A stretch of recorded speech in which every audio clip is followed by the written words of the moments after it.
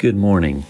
My name is Brad, and this is City Church Daily Podcast for March 2nd. To forgive another person from the heart is an act of liberation. We set that person free from the negative bonds that exist between us. We say, I no longer hold your offense against you. We also free ourselves from the burden of being the offended one. As long as we do not forgive those who have wounded us, we carry them with us, or worse, pull them as a heavy load. The great temptation is to cling in anger to our enemies and then define ourselves as being offended and wounded by them. Forgiveness, therefore, liberates not only the other, but also ourselves. Someone once said, when we refuse to forgive others, we're actually creating a prison that we place ourselves inside.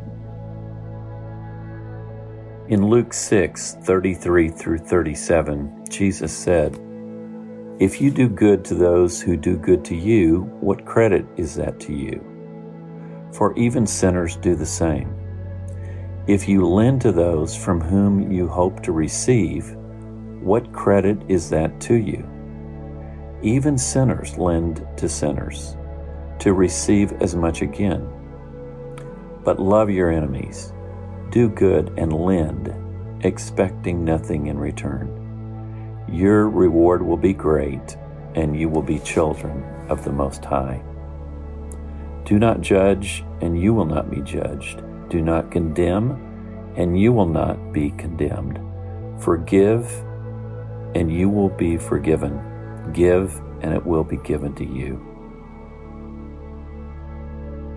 God, we thank you for your immeasurable forgiveness that we have experienced through the person of Jesus Christ. Lord, with the forgiveness that we've experienced from you, help us to release those, to let go of those that have hurt, offended, abused us, taken advantage of us. To forgive, Lord, means to let go of the desire to hurt that person in the same way in which I was hurt.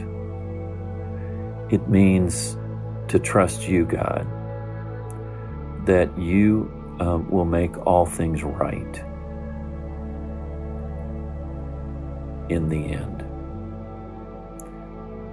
And so we let go of those that have hurt and offended us this day.